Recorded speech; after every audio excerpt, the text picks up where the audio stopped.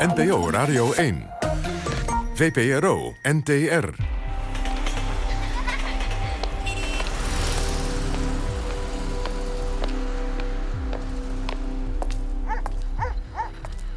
Radiodoc met Code Kloet.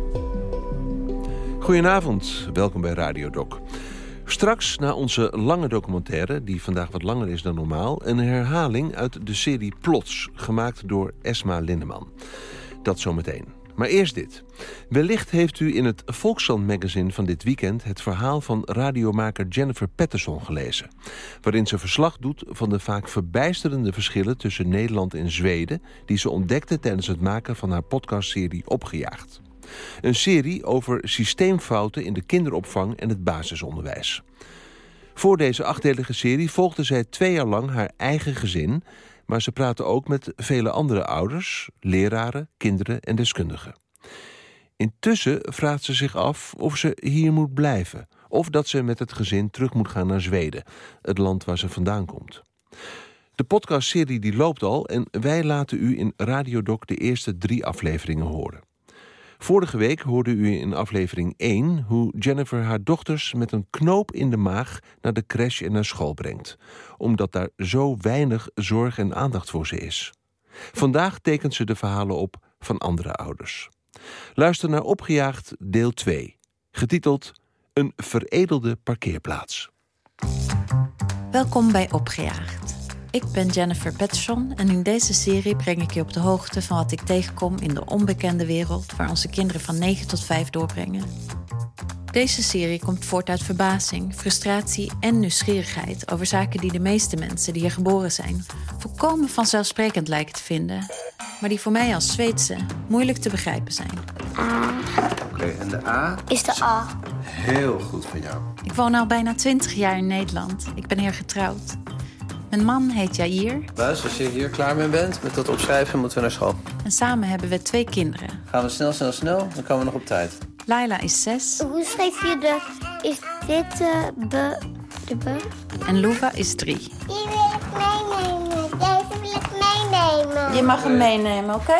Dames, schoenen aan. Een jurk. En een andere schoenen aan. En een jasje. Ja, nu moeten we gaan. Gaan we naar binnen.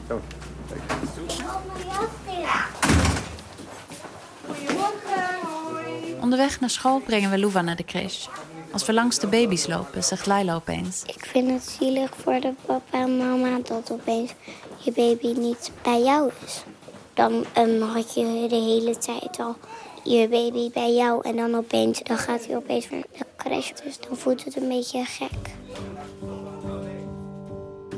Het voelde inderdaad een beetje gek om mijn kinderen naar de crash te brengen toen ze nog baby's waren. Met mijn gekolfde moedermelk in flesjes in een koeltas. In Zweden gaan kinderen niet naar de crash voordat ze 1 jaar oud zijn. Vaak beginnen ze nog later. Toch heb ik mijn eigen kinderen al met 6 maanden naar de crash gebracht. In Zweden werd er met verbazing en zelfs afgrijzen op gereageerd, terwijl Nederlanders vonden dat ik lang thuis bleef. Hoe kan het dat er in landen die zo op elkaar lijken zo verschillend over gedacht wordt? En denken we er echt zelf over na? In deze serie wil ik een systeem blootleggen dat in Nederland zo normaal is geworden dat we ons nauwelijks afvragen of we er eigenlijk wel blij mee zijn. Als je nu pas begint met luisteren, kun je eigenlijk beter beginnen bij de eerste aflevering, waarin ik vertel over de onwaarschijnlijke situaties die ik meemaak op de crash en op de kleuterschool en waar ik een stuk over schreef in de krant. In dat artikel stel ik dat het in Nederland niet goed geregeld is voor kinderen en ouders, waardoor vrouwen zich vaak gedwongen voelen om parttime te werken. Ik werd overspoeld door reacties, vooral van vrouwen. Wat is hun verhaal? Dag Jennifer Patterson. Ik heb net je stukje in de NRC Next gelezen en werd er heel erg blij van. Ik ben het helemaal met je eens. Ik vond het bij mijn eerste dochter de hel om haar met 10 weken naar de opvang te moeten brengen. En ik heb hier nog steeds last van.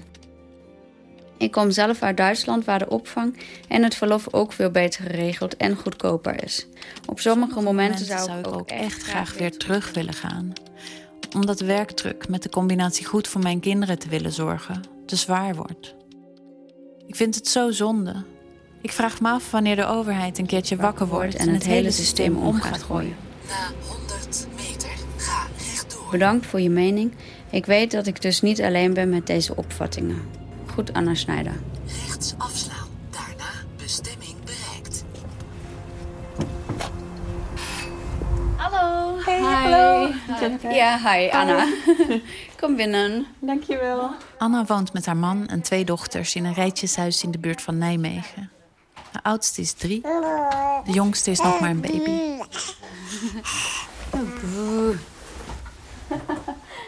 Anna is klein van stuk, bijna meisjesachtig, maar maakt een serieuze indruk. Also, du musst die niet vallen lassen, sonst gehen die kapot. Ze geeft Duits op een middelbare school. Ja, ik ben docent. En bij mijn eerste dochter kon ik toen geen ouderschapsverlof opnemen, omdat ik nog niet 1 jaar in dienst was. Dus ik moest haar ook echt met 10 weken wegbrengen. Zoals dat in Nederland vaker gaat, begon Anna's dochter Robbie op de crash toen ze 10 weken oud was. 3 dagen per week. Van 's ochtends 7:30 tot 's avonds 6:00. Maar kan je beschrijven hoe je dag dan was als je haar wegbracht en je ging mee werken? Nou, sowieso heb ik geprobeerd dat mijn vriend haar ging wegbrengen, omdat ik het echt niet op mijn hart kreeg om haar weg te brengen. Dus hij heeft haar naar de opvang gebracht.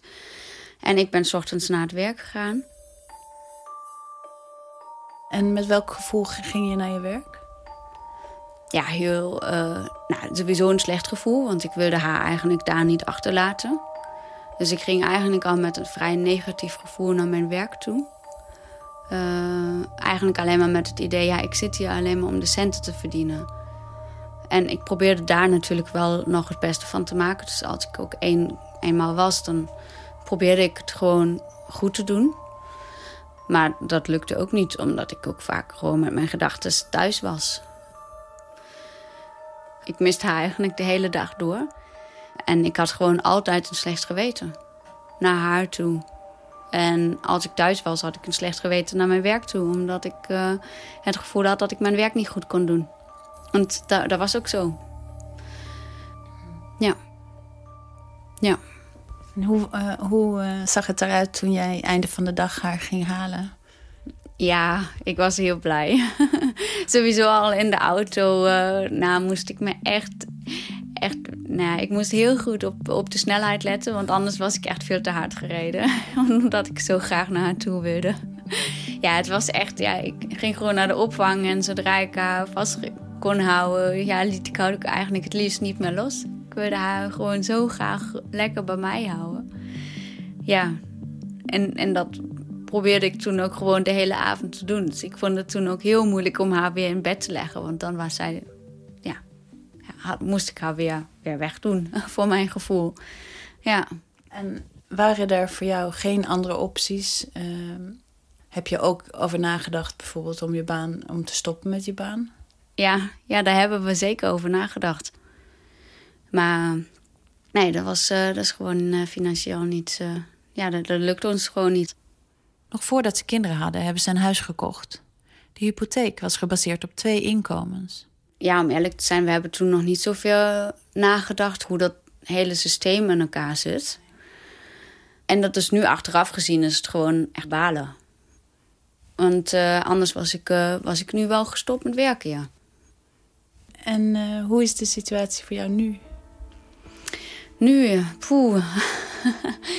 Nou ja, ik zit vaak huilend in de auto. Met haar tweede kindje is het gelukt om langer verlof te krijgen. Zij was 4 maanden oud toen ze naar de crash ging. En ondanks dat Anna alleen maar lof heeft voor de juffen, voelt het niet goed. Op de dag dat ik haar wegbreng en ik echt van haar afscheid neem. Ja, dat was afgelopen donderdag nog. Toen zat ik in de auto en toen dacht ik echt van... ja, godverdomme, dat hoort gewoon niet. Dan kijk ik nog een keertje door het raam en dan zie ik haar daar liggen. En dan denk ik, ja, dat klopt gewoon niet. Ze moet gewoon bij mij zijn. Het is ook gewoon zo oneerlijk. Dat iemand anders voor haar aan het zorgen is. Op het moment dat ik dat eigenlijk heel graag zou willen doen. Wat Anna en haar man doen, is eigenlijk hoe de overheid het voor ons bedacht heeft.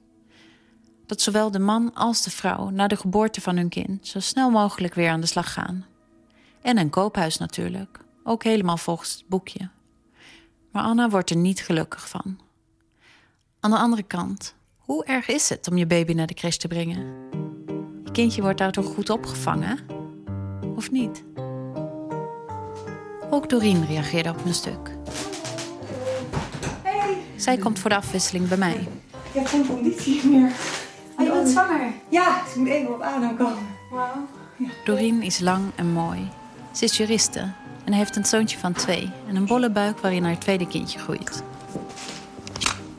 Terwijl ik haar een microfoontje opspeld, beginnen we al te praten. Wat was jouw reden om een stuk erover te schrijven in de krant? Oh, frustratie. Ja. Pure frustratie. Ja, kan je afschrijven. Ja. Wat mij vooral zo intrigeert is dat heel veel mensen in mijn omgeving die gewoon helder nadenken en hoog zijn opgeleid, zich niet lijken te realiseren wat er nou eigenlijk gebeurt op zo'n crash. En dat vind ik bizar. Dat vind ik echt zo apart. Dat zoveel mensen die ik hoog acht hun kind gewoon daar droppen. En ondertussen volgens mij dat onderbuikgevoel hebben van zit het wel goed? En aan de andere kant doen ze niks. Wat is dat? Ja, inderdaad, wat is dat? Dat is een goede vraag.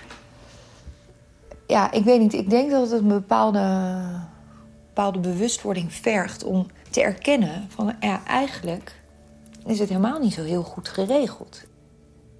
Ik merk dat als ik het ook met goede vriendinnen, die ik echt heel goed ken, heb over mijn eigen twijfels die ik heb over de crash, merk ik dat zij daar onrustig van worden. Omdat het ergens reflecteert en ergens raakt aan hun eigen situatie. Maar ze willen er niet aan. Nee. Want ze weten niet wat de oplossing is. Ze zitten op alle fronten klem. En een hypotheek. En die hele goede baan die je daardoor eigenlijk niet kan missen. Zelf bracht Doreen haar zoontje voor het eerst naar de crash toen hij 1 jaar oud was. Een beetje op zijn zweet. Toen was hij er echt aan toe. Hij vond het zo leuk. En niks huilen als je hem wegbracht. Nee. Maar nu, ik merkte wel op die crash, en hij zit op zich op een hele leuke crash, dat ik was er dan vaak om hem weg te brengen, om hem op te halen. En ik bleef daar dan een beetje hangen en dan keek ik een beetje hoe dat daar ging. Ja, er is gewoon geen tijd om die kindjes aandacht te geven.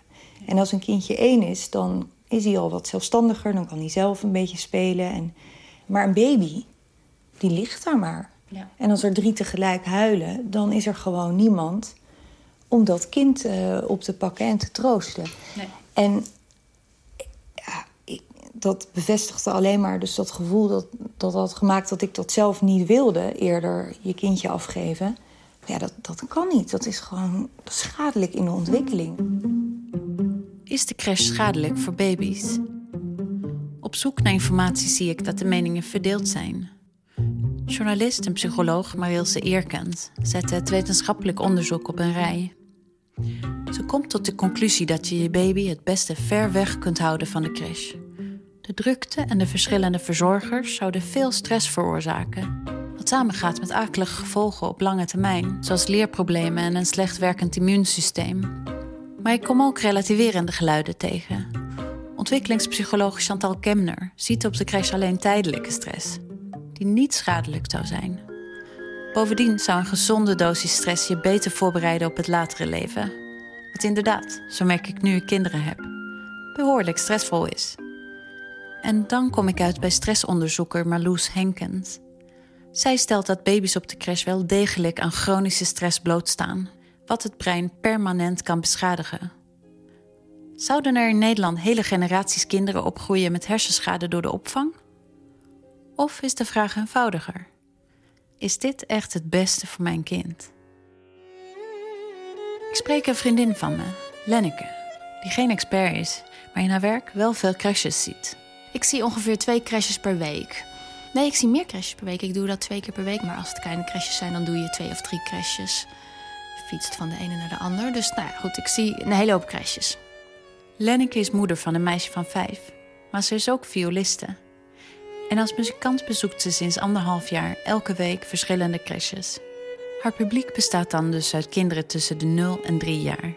En hun juffen. Ze speelt Indiase viool. Nou, dat een crash daarvoor kiest, dat zegt al wel wat over een bepaalde instelling. Want je moet daar wel extra geld aan uitgeven. En desondanks zie ik heel veel crèches waarvan ik denk van... ai, hier zou ik mijn kind toch niet willen hebben. En wat zie je dan? Wat is... Nou, dan zie ik dus inderdaad... ik kom daar muziek maken. De kinderen hebben natuurlijk, vanuit hun natuur, hebben ze aandacht. En het eerste moment dat je begint te spelen, zie je die ogen gewoon groter worden. En dan gebeurt er echt iets. En wat ik erg vind, is dat in sommige gevallen, eigenlijk nog vrij regelmatig, het de juffen zijn die eigenlijk een soort onrust veroorzaken. Of bijvoorbeeld nog eventjes met elkaar zitten te kletsen. Of met hun telefoon bezig zijn. Ja. Of zich er tegenaan bemoeien, wat ik ook heel vervelend vind. Als bijvoorbeeld een kindje iets niet durft, dan toch beginnen te pushen. Hierdoor wordt de sfeer onrustig, zegt Lenneke. En raken de kinderen afgeleid. Ja, door het moment dat er dus voornamelijk vanuit de juffen onrust of desinteresse is.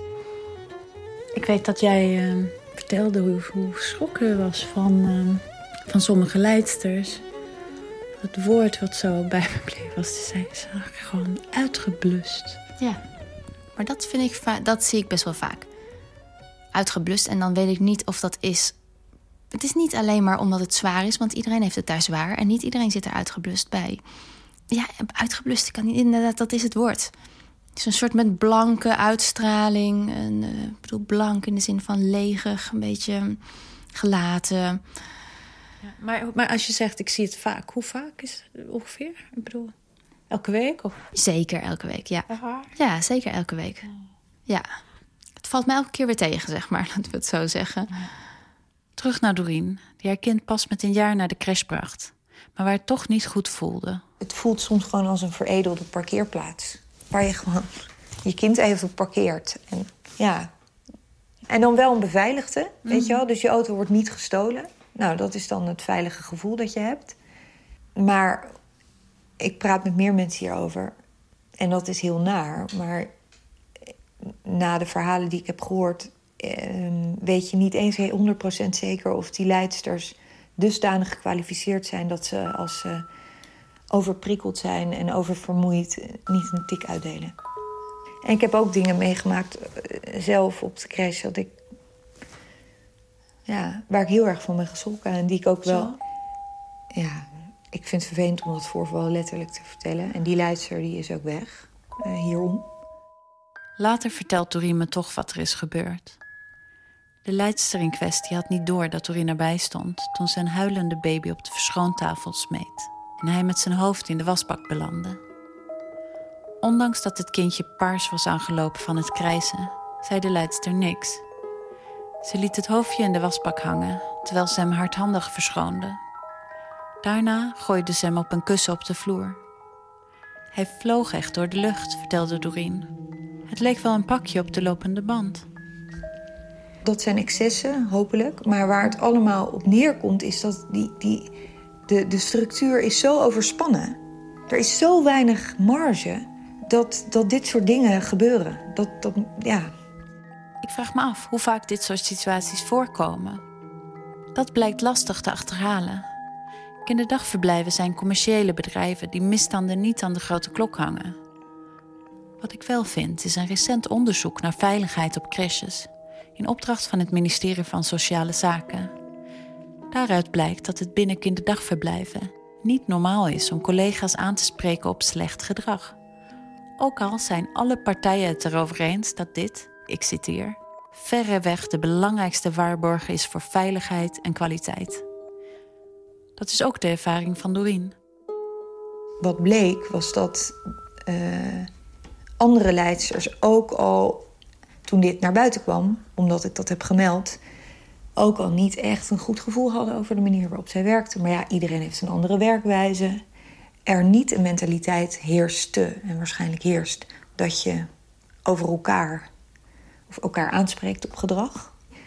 Dus ja, het maar laat. Ik bel met Maria Oejoeloen. Met Maria Oejoeloen. Als juridisch adviseur spreekt ze regelmatig inspecteurs van de GGD over wat die allemaal tegenkomen op de crash. Ze durft niet te zeggen hoe vaak het voorkomt wat Doreen heeft meegemaakt. Nee, ik ga niet gokken, dat kan ik niet zeggen. Want daar zijn geen exacte cijfers van. Maar ze bevestigt dat leidsters zelden aan de bel trekken als het misgaat.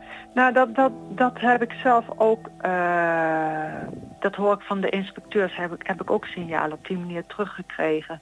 Dat daar soms een angstcultuur heerst. Ik denk dat dat ook te maken heeft met toch de zwakke arbeidspositie van de leidsters. Kijk, als jij een tijdelijk contract hebt en je bent kritisch, ja, dan wordt jouw contract gewoon niet verlengd. Ik heb zelf een aantal concrete meldingen gehad. En ik denk niet dat dat incidenten zijn. Ik denk dat dat een glijdende schaal is. In de bankensector geldt dat precies hetzelfde overigens, hoor. Dat is ook een cultuur.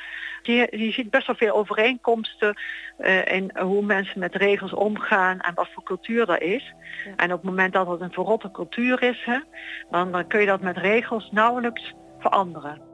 Het lijkt nogal bruut om crashes te vergelijken met de bankensector. Maar Maria Oejolon ziet serieuze parallellen. Net als in de bankenwereld is geld een motief om te sjoemelen met de regels. Zo worden in veel crashes jonge, goedkope leidsters aangenomen die meer taken krijgen en minder tijd krijgen voor de kinderen. En net als in de bankenwereld is het gevolg nog meer regels en wetgeving die dan weer ontdoken moeten worden. Met als gevolg dat iedereen zich daarop stort en daarmee aan het rekenen slaat, terwijl die gedachte daarachter buiten beeld is gekomen. Ja. En dan bedoel ik die gedachte van, we willen toch gewoon mooie, gezonde kinderen hebben die sociaal vaardig zijn, noem maar op. Doreen onderzoekt nu de mogelijkheid om samen met een aantal ouders een participatiecrash te beginnen. Dat houdt in dat ouders taken van de leidsters overnemen, zodat die meer tijd kunnen besteden aan de kinderen. Is dat de weg? Dat ouders gratis gaan werken in de kinderopvang om ervoor te zorgen dat hun kinderen genoeg aandacht krijgen. Ouders moeten al zoveel bijspringen op school. Iets wat Doreen nog moet ondervinden. Ik vertel haar dat ik me persoonlijk nu vooral zorgen maak over scholen in Nederland. En dat we daardoor overwegen om naar Zweden te verhuizen. Maar dat is heftig. Ja. En dat wil ik helemaal niet, want ik ben hier gevestigd. En mijn man spreekt geen Zweeds. Hij is radiomaker. En hij is Nederlander. Ja. Dus, maar ja, ik snap het wel. Heel veel Nederlanders gaan ook naar Zweden. Maar als ik dit hoor, denk ik, nee, je moet niet naar Zweden. Hier moet je gewoon... Ja, nee, maar dat meen ik echt. Het dan op gaan zetten. En zorgen dat het er komt. Ja. En dat kan. Geloof ik echt. Mijn zorgen over school waren toegenomen sinds er een nieuw jongetje in de klas was gekomen van mijn toen 5-jarige dochter. Toen ik Jair daarover sprak, zaten we zoals altijd uitgeput op de bank. Waar wilde je het over hebben? De keuken is opgeruimd, de kinderen liggen in bed. Nou ja, er zijn een paar dingen die me een beetje hoog zitten. Wat dan? Nou ja, de laatste keren dat ik heb meegeholpen op school, was ik wel geschrokken van wat ik zag. Huh. Dus ergens help ik graag mee, maar het doet me geen goed om mee te helpen. Als ik daar wegga, voel ik me gewoon alleen maar slechter over de situatie. Maar wanneer was dat dan? Nou, toen ik had voorgelezen, dan zag ik hoe het nieuwe jongetje boos en ontevreden was. En hij probeerde de hele tijd weg te komen. Dus hij rende naar de deur, aan de deur klink hangen. En de juf zei de hele tijd dat hij bij moest komen, maar hij luisterde niet naar haar. De juf liep ook regelmatig naar hem toe en pakte zijn hand stevig vast, waarop hij zijn hand boos terugtrok en opnieuw naar de deur liep. Of hij ging tegen speelgoed schoppen. Het leek wel een gekooid dier. Intussen zat de rest van de klas in de kring te wachten. Elke dag begint met 20 minuten in de kring. Ik was erbij omdat ik pas daarna zou helpen met voorlezen. En daarna was het gewoon chaotisch, doordat zij alleen maar bezig was met hem. Dus ben ik ongeveer een uur gebleven, denk ik, om te helpen. Gewoon helpen. Na het voorlezen nog? Na het voorlezen nog. Oh, jezus. Om te helpen met die... Ja, anders zaten ze daar met hun werkboekjes en konden helemaal niks doen. In de werkboekjes zijn de instructies immers geschreven. Van oké, zet een streepje onder elke T of... De T herkennen ze nog wel, maar geen van de kinderen kan de opdracht lezen. Hoe doet de juf dat normaal dan? Geen idee. Heb je het met haar over gehad? Nee. Hoe vond zij dat jij bleef? Dat is ook een beetje gênant ook bijna. Nou, zij had helemaal... Ze vond het prima dat ik bleef. Ik denk dat ze best blij mee was. Ja. Maar ja, toen ik daar wegging, voelde ik me gewoon helemaal niet lekker. De klas lijkt een wankele constructie die bij de komst van één moeilijk kindje meteen in elkaar zakt. Aan de juf zelf ligt het niet. Een betere konden we ons niet wensen. Ze is warm, duidelijk en heeft gevoel voor humor. Dat zij het volhoudt is een wonder. Sommige dagen ben ik klaar om mijn koffers te pakken en naar Zweden te gaan. Tegen de tijd dat hier iets verandert, zijn mijn kinderen al groot. Maar er zijn 2 vrouwen die overtuigd zijn dat de revolutie veel sneller kan komen. En sinds ze mijn stuk hebben gelezen, vinden ze dat ik daar een rol in moet spelen. Hallo? Ja, nou, je haalt iets wat spontaniteit uit dit gesprek. Als ik mijn microfoon tevoorschijn haal, wordt het vaak een beetje ongemakkelijk. Straks vergeet je dat ding. Oh ja. Als jij het zegt. Dit is Janneke van den Bos. En dit is Monique Dongelmans. Mag ik een fotootje maken? Ik vind het echt een fotootje waard, hoor. Nee, Monique. Opzouten met je stomme fotoapparaat. Ga weg. Ze kennen elkaar goed. Staat je goed. Beiden zijn ze directeur van grote kinderopvangorganisaties in de buurt van Rotterdam. En daar ontmoeten we elkaar. In een café naast een industrieterrein. De 2 willen dat er meer oog komt voor de dagelijkse zorgen van ouders. Opstaan, in paniek, kind wil niet eten, hij wil zijn broek niet aan, poept net zijn luier vol. Je wordt er helemaal temmers van. En voordat je dan met die klapboterham achter in de auto alles onder de chocoladepasta op het dagverblijf bent, dan loopt het water al over je rug. Bij Monique ontbijten de kinderen op de crash en krijgen de ouders een kopje koffie. Maar hun voornaamste missie is dat ouders eindelijk gehoord worden. Dat is ook de reden dat Janneke reageerde op mijn stuk. Nou, ik dacht, er is een moeder aan het woord. Dus dat sprak mij al heel erg aan. Dit is een slimme moeder die gewoon niet tevreden is. En ik weet zeker dat er daar veel meer van zijn. Dat weet jij nu ook. Mm-hmm. Alleen, ze zijn eigenlijk nooit aan het woord. En jij was aan het woord. Dus daarom wilde ik heel graag met jou in gesprek. Want we zijn ook op zoek naar hele actieve ouders. Want wij vinden dat jonge ouders de regie weer moeten gaan pakken. Hè? Want hoe groter die groep is van jonge ouders die zeggen van, ik heb geen zin meer om me te laten ringeloren door de hele wereld. Maar ik wil zelf bepalen wat goed is voor mijn kind. Dan hebben we Body om dan gaat die boodschap komen. En dan gaat die boodschap van ons wordt gewoon, die krijgt een gezicht en die krijgt handen en voeten. Van mensen die het ook echt willen. En dan kunnen wij gewoon ook weer aan ons werk. Ja. Kunnen we weer doen wat we eigenlijk moeten doen. Samen hebben Janneke en Monique Box opgericht. Een initiatief om ouders meer zeggenschap te geven over wat er met hun kinderen moet gebeuren. Ouders moeten meer ingezet worden en meer gehoord worden waar het gaat over de plekken waar hun kind echt uren doorbrengt. En over de kwaliteit van die plekken, over de mensen die op die plekken werken. Wat doen die mensen met mijn kinderen, is eigenlijk de hamvraag. Het gaat dan zowel om de crèches als om de scholen. 2 plekken waar ouders weinig invloed hebben.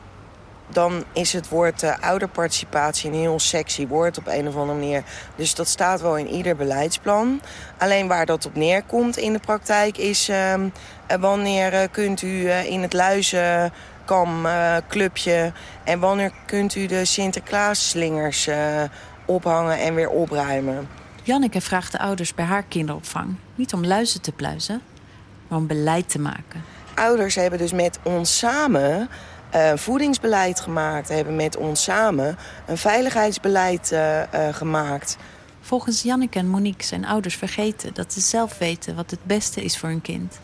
De regie over wanneer we wel of geen baby nemen, dat ligt bij het ouderpaar. Als er dan een babytje geboren wordt en het is zo'n beetje een week of 10 weken. dan moet je ineens de regie van dat kleine mensje ga je overgeven aan een kinderopvang. Ja. Wij hebben ervoor gezorgd met het systeem dat we echt te maken hebben met een nieuwe generatie jonge ouders die ontzettend onzeker is. Die is onzeker omdat ze willen voldoen aan de eisen die ze op de kinderopvang stellen. Want die gaan heel hard oefenen zodat dat kindje met 15 weken zich toch echt omdraait. In plaats van dat ze dat kereltje of dat meisje gewoon hun gang laten gaan. Die gaan heel erg met zo'n mensje van 4 rekensommetjes maken. Omdat die trut op school heeft gezegd dat dat kindje achter is op de CITO-toets met wiskunde. Wiskunde, 4. Ik bedoel, 5 was mijn kleindochter. Die was achter met wiskunde. Nou, ik was echt helemaal klaar. Mijn zoon en mijn schoondochter zijn mega aan het rekenen gegaan met dat kind. Ze had het wel ingehaald na een half jaar. Nou, ik word er echt helemaal naar van. Dus wat je doet is als ouder ontzettend onzeker zijn van, doet mijn kindje het wel goed? Voldoet hij wel aan die norm? Oh, hij heeft heel veel gehuild. Oh, hij heeft een ander kindje gebeten. Oh mijn god, hij speelt met spiemeltje. Oh, hoe moet het nou toch allemaal? Weet je, laten we daar nou eens mee stoppen. Het is gewoon nu niet oké, het systeem. Klaar. En daar gaan we nooit iets aan veranderen op het moment dat we alles wat er nu gebeurt maar accepteren. En de veranderaars zijn niet de mensen in het onderwijs. Veranderaars zijn niet de mensen in de kinderopvang. En het is ook niet de politiek. De echte veranderaars zijn de ouders.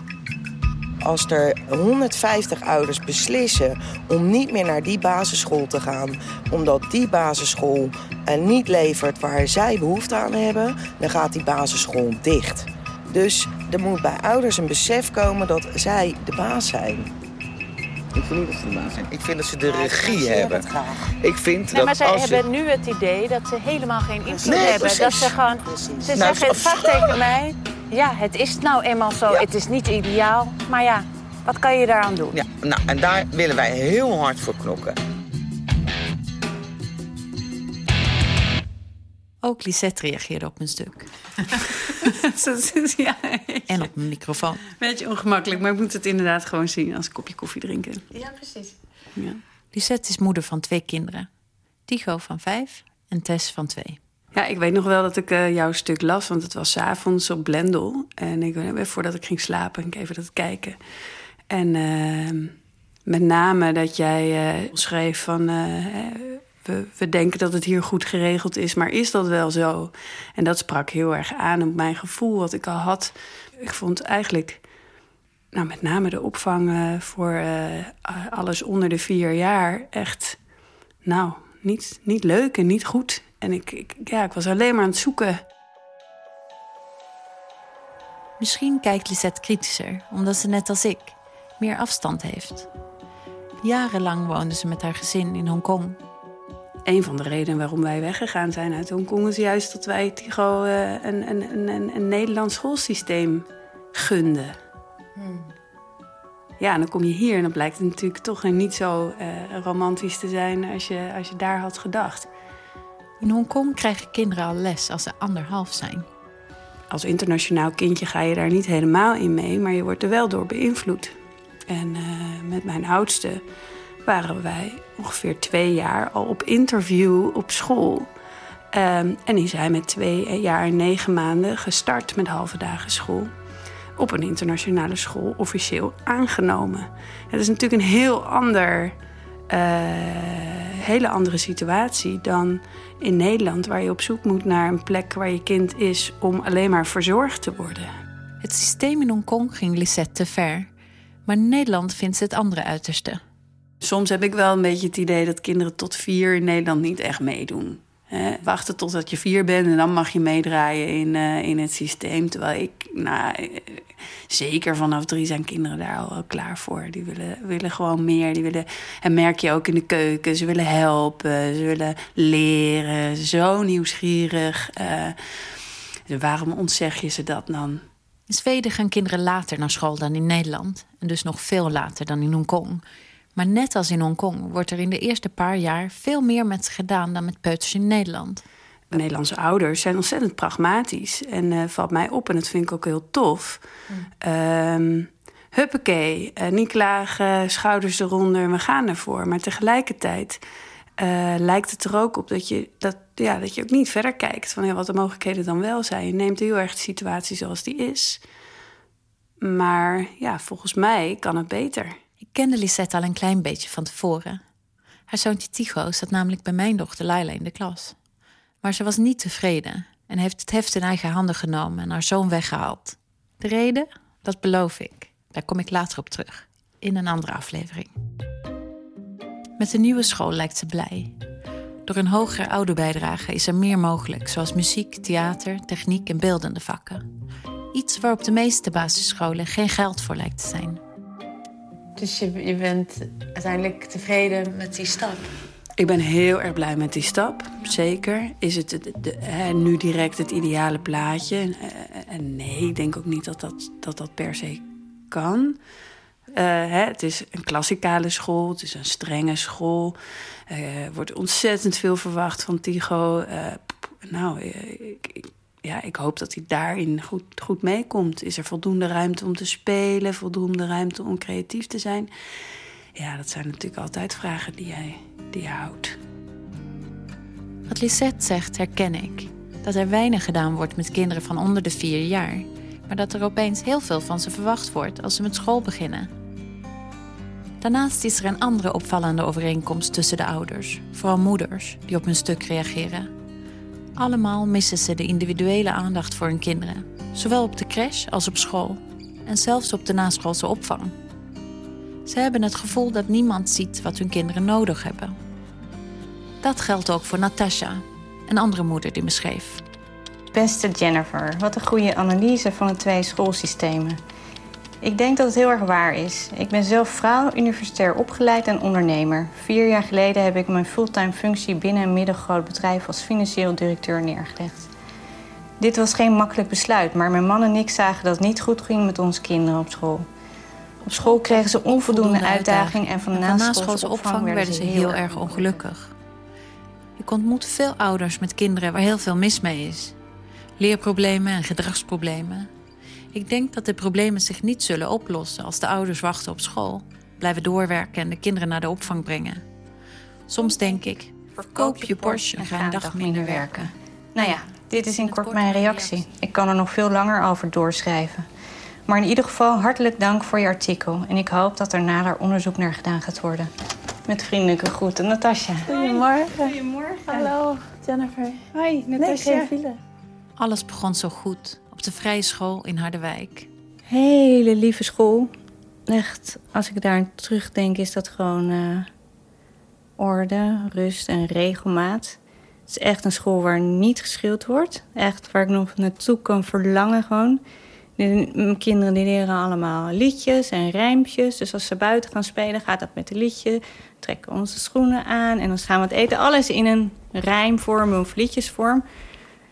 En dat geeft voor die kinderen heel veel rust. Ja. En creatief is het echt geweldig. Alleen die natuurlijke materialen, mooie tekeningen, heb ik allemaal bewaard. Maar dan krijgt ze het advies dat haar dochter een jaartje over moet doen. Ze vinden dat je iets moet leren wat bij je lichamelijke ontwikkeling past. Dus onze oudste dochter wilde ze in de kleuterklas laten zitten, omdat ze nog niet haar tanden had gewisseld en nog niet haar armen over de hoofd naar de oor kon doen. Maar intussen kon ze al in de kleuterklas lezen, ze kon al rekenen. Wat? Ja. Ja. Dan ben je 4, 5. Ja, dan is het 5. Dus zo'n kind kan je niet nog een jaar extra op de kleuterklas houden. Nee. Bij haar zoon Bart werden de problemen eerder duidelijk. En hij is al boos geworden toen hij in klas 1 zat. En klas 1 is dan? Groep 3, ja. Waar was hij boos over? Ja, omdat hij de hele dag niks leerde. Ik weet dat hij elke dag thuis kwam en dan vroeg ik hoe was het op school. Ja, dan is het stilte. Dus, heb je nog wat geleerd? Nee. Je krijgt elke dag een teleurgesteld kind thuis. En dan denk je weer, oké, dit moet anders. En ik weet zeker dat de leerkracht het ook anders wil. En dan praat je weer met de leerkracht. En dan denk je, nu wordt het anders. En het wordt niet anders. Natasha weet dan al dat haar kinderen hoogbegaafd zijn. En de school weet het ook. En dus spreekt ze met de leraar af dat haar zoon extra stof krijgt. Hij wachtte echt de hele week. Heel braaf kind, elke dag wachten. Hij moest al zijn taakjes af hebben en dan kreeg hij iets extra's. En dan de hele week wachten. Krijg je op vrijdag wat extra's? En ik ook wachten. Krijg ik op vrijdag iets extra's? Nee, meestal toch geen tijd. Dus die teleurstelling gewoon. Nee, je maakt een kind echt kapot. Niet alleen de kinderen leden eronder, ook een moeder. Je kon het ook gezien aan mijn gezicht eigenlijk gewoon. Ik was heel erg bezorgd en heel erg gespannen. Omdat ik eigenlijk gewoon hard moest werken op het werk. En ik moest de kinderen thuis nog onderwijzen. En ze waren niet gelukkig. Ja, je hebt dan geen goede situatie eigenlijk gewoon. Natasja is financieel directeur bij een medisch bedrijf. Ze houdt van haar werk. Toch besluit ze te stoppen. Ja, 4 jaar geleden heb ik echt alles gestopt. Ook wel redelijk acuut. Hebben jullie getwijfeld wie dan zou stoppen met werken? Was het vanzelfsprekend? Nee. Dat jij het zou doen? Nee, want ik heb samen met mijn man heb ik een bedrijf opgezet. Hij is arts. Hij heeft gewoon betere papieren. En hij is ook echt de eigenaar van het bedrijf. Niet alleen Natasja's man laat het grootste deel van de opvoeding over onze vrouw. Dat lijken meer vaders te doen. Ik heb af en toe naar de mannen gevraagd. Maar de antwoorden waren weinig bevredigend. Waar is je man in dit alles eigenlijk? Werken, voornamelijk. Hij werkt heel veel. Ik heb wel een man die een derde van de tijd weg is. Ik vind dat hard werken. Hij heeft niet eens echt verlof gekregen nadat zij was geboren. Het was al heel riant op zijn werk dat hij een week vrij mocht nemen. Maar dat terzijde. Thuis geeft Natasja zelf haar kinderen les. Ja, dus je kunt gewoon boekjes kopen. En die kan je thuis met de kinderen doen. Met werkboekje erbij. Hartstikke leuk. Kind blij. Heeft eindelijk iets gedaan. Uiteindelijk vindt Natasja een nieuwe school voor de kinderen. De Leonardo School. Dat speciaal onderwijs biedt voor hoogbegaafden. En met kleinere groepen werkt. En hoe gingen de kinderen naar school als je vergelijkt? Super blij. Echt heel erg blij. Gewoon die verveling en die herhaling. Eindeloze herhaling, dat hoefde allemaal niet. Ze mochten schaken, ze mogen bridgen, filosofie. Ja, dat echt een wereld van verschil. Ze waren heel erg blij. Je zou denken dat Natasja dan terug zou kunnen naar haar werk. Maar nee. Maar je offert ook... Die zakken meestal helemaal af in de maatschappij. Die lopen volledig vast in ons schoolsysteem. En dat is nog steeds niet veranderd. Toen ik vroeger op school zat, liep ik vast. En ze kunnen naar de Leonardo School gaan, maar ze lopen nog steeds vast. Je moet echt knalhard werken om dat goed op de rit te krijgen. Dus onze maatschappij is op dit moment niet ingericht om juist die allerslimste mensen die de uitvindingen moeten doen om ons milieu te redden, om onze aarde te redden, al die mensen, de meeste daarvan zakken gewoon af. Zelf maak ik me er ook zorgen over dat ons kind te weinig leert op school. Maar niet omdat ze hoogbegaafd zou zijn. Ze krijgt nu veel te weinig aandacht. Niet alleen zij, maar de meeste kinderen in de klas. Ja, ik weet en hoe braver, hoe stiller, hoe minder. Ik voel me er heel dubbel over, weet je dat? Want ik heb het idee dat Laila sowieso gewoon een waanzinnige aandachtvreter is. En dat het nooit genoeg is. Ja. Zitten we hier aan tafel te eten. En het gesprek gaat 5 minuten. Zelfs weet ik veel, als oma er is. Dan nog presteert ze binnen 5 minuten van... waarom praat je niet meer met mij? En waarom ik weet het niet. Ze heeft gewoon sowieso gewoon heel erg veel aandacht nodig. Dus ergens denk ik van... nou, die school is een hele goede plek om te leren... dat ze het even met een tandje minder ook aan moet kunnen. Maar het is niet dat zij klaagt. Maar ik merk ook dat ze niks leert op school. Ja, dat is wel een beetje lastig, ja. Ze is nu al 2 jaar bezig om haar naam te leren schrijven. Ze kan het af en toe. Af en toe, ja. En dan vergeet ze het weer. Ja. Nou, kan ook aan onze dochter liggen. Kan ook aan Laila liggen. Ja, zou ook kunnen. Maar er zijn tegelijkertijd best hoge eisen. Strakjes, nee, maar nu al. Ze heeft de CITO-toetsen niet gehaald. Heeft ze onvoldoende? Ja. De tweede ook? Op rekenen had ze onvoldoende. Maar de eerste, ja. Hebben de tweede al gekregen, de resultaten? Dat is nu gaande, dus ik weet niet hoe dat gaat uitpakken. Ik denk niet dat ze opgeschoten is. Het is niet beter geworden, nee. En En waarschijnlijk moet je hier geen zorgen over maken. Maar tegelijkertijd hoor ik verhalen waardoor ik denk... je moet je misschien wel zorgen over maken. Nee, moet je zeker zorgen maken. Want zometeen krijgen ze een of ander achterlijk advies... op basis waarvan niet alleen haar loopbaan bepaald wordt... en haar carrière-mogelijkheden... maar ook sowieso haar mogelijkheden in het leven... en haar vriendengroep. Ja. En dat dus... zijn beslissingen die straks genomen gaan worden. Ligt het aan onze school of aan ons kind? Of aan het systeem? Aan de grote klassen, het gebrek aan geld en personeel? Ik weet het niet, maar mijn onderzoek gaat door. Volgende keer in Opgejaagd ga ik kijken naar wat een normale schooldag op de kleuterschool eigenlijk inhoudt. Hoe normaal is zo'n schooldag? Hebben wij enig idee wat daar gebeurt? Dit was Opgejaagd. Techniek Frans de Rond, advies Katinka Beer. Heel veel hulp van Jair Stijn. Eindredactie Anton de Goede. Met dank aan Marilse Eerkens van De Correspondent. En heel veel dank aan alle ouders die ik heb mogen interviewen. En natuurlijk dank aan het Mediafonds die deze serie mede mogelijk heeft gemaakt. Om je te abonneren op de gratis podcast, ga naar onze site vpro.nl/opgejaagd. Doe het. Daar vind je ook links naar onderzoeken die ik heb genoemd en ander extra materiaal. Tot volgende keer. Hej då, vi hörs!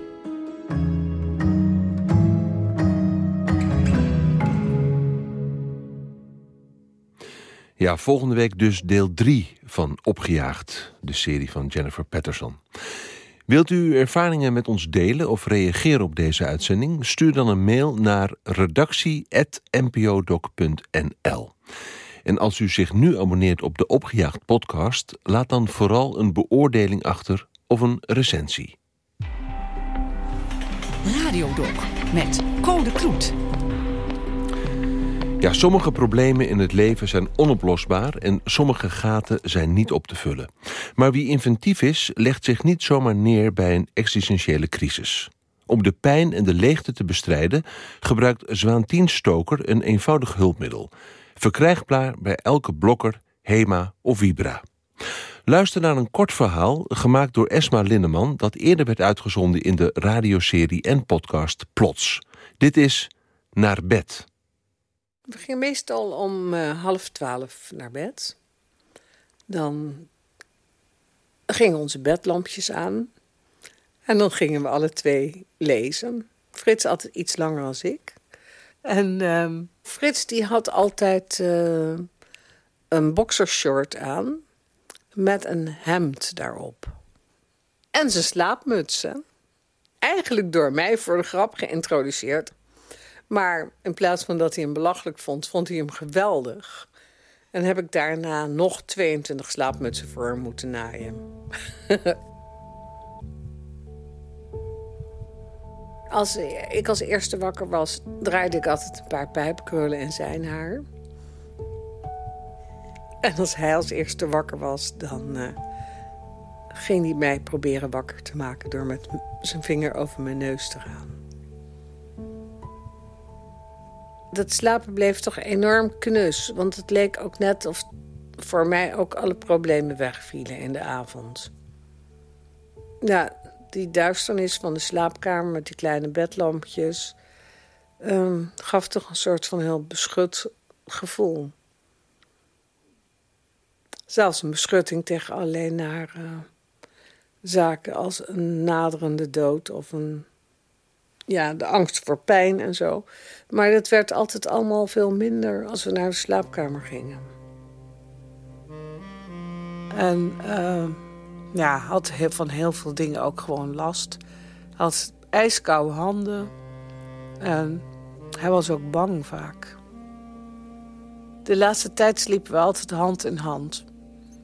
Dat is tot 2 dagen voor zijn dood zo gebleven. En toen kon hij de trap niet meer af. Dus dat was toen een probleem geworden. Maar dus eigenlijk bijna tot het einde is het wel zo gegaan.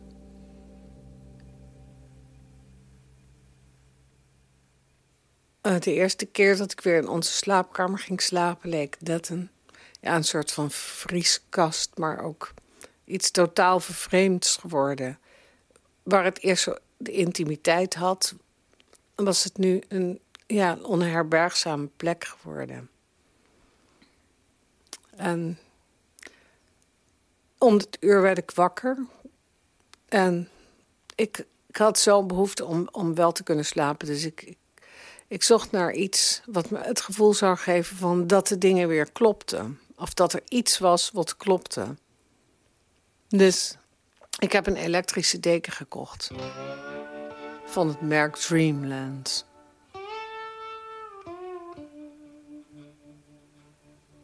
Het is een witte deken, afgezet met een donkerblauwe rand.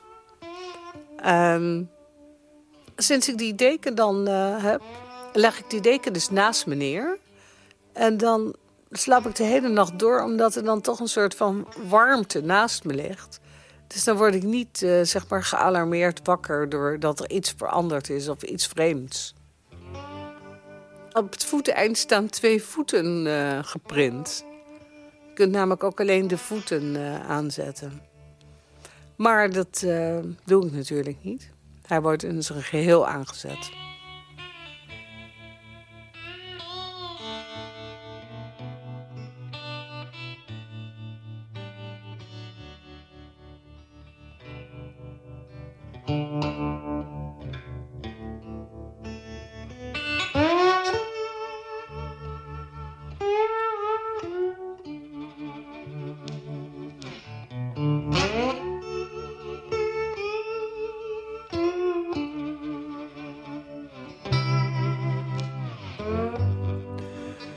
U hoorde Naar bed, een verhaal gemaakt door Esma Linneman. Techniek Alfred Koster, eindredactie Katinka Beer en Jair Stijn.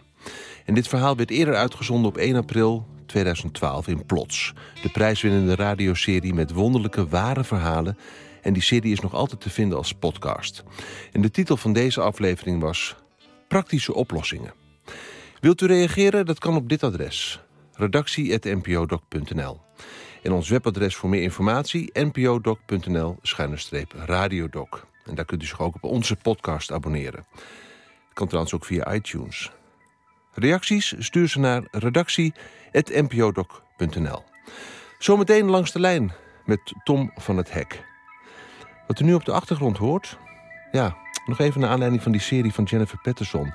Dit is muziek uit begin jaren 60. Speciaal gemaakt voor kinderen van 12 tot 18 maanden. Dus heeft u kinderen in de leeftijd van 12 tot 18 maanden? Zet de radio wat harder. Ik wens u nog een fijne avond verder.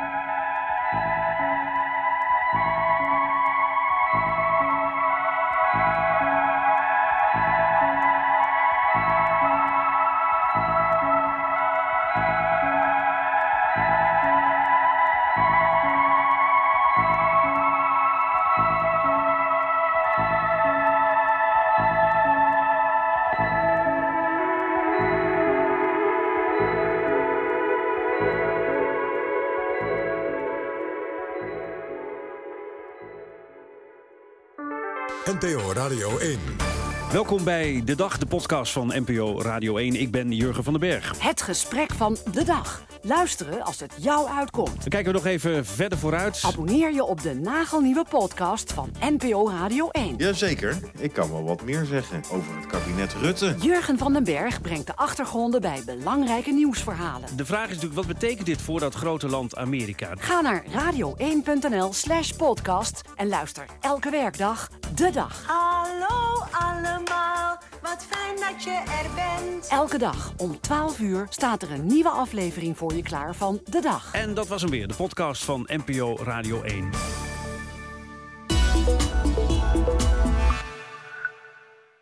Op zoek naar een betrouwbare partner in elektronica en techniek? Ga dan naar Conrad.nl. Kies uit ons ruime assortiment van meer dan 750.000 technische producten. Bestel snel en eenvoudig op Conrad.nl. Techniek begint hier. De Renault Talisman. Opvallend dankzij het elegante design en zijn rijke uitrusting. 4Control Vierwielbesturing en Multisense zorgen voor een unieke rijbeleving. Bovendien krijg je nu een upgrade naar automaat cadeau. De Talisman is tijdelijk direct uit voorraad leverbaar. En leasen kan al vanaf €649 per maand. Bekijk de voorwaarden op Renault.nl. Op zoek naar elektronica en techniek? Ga dan naar Conrad.nl. Techniek begint hier. Als je tijdens het rijden bang bent voor obstakels, kun je natuurlijk je moeder meenemen. Voorzichtig, voorzichtig, die auto, die hond, rechts van je, stop een zebrapad, oh god. Of je private least Citroën C3 met Active Safety Brake. Moment suprême bij Citroën. Tot en met 14 februari private lease met €20 voordeel per maand op geselecteerde voorraadmodellen, inclusief at-home delivery mogelijkheid. Kijk op citroën.nl. Citroën. Maak kennis met de Incompany-programma's van Management Boek. Kant en klaar of aangepast aan uw wensen. Ons antwoord op uw vraag? managementboek.nl/incompany. NPO Radio 1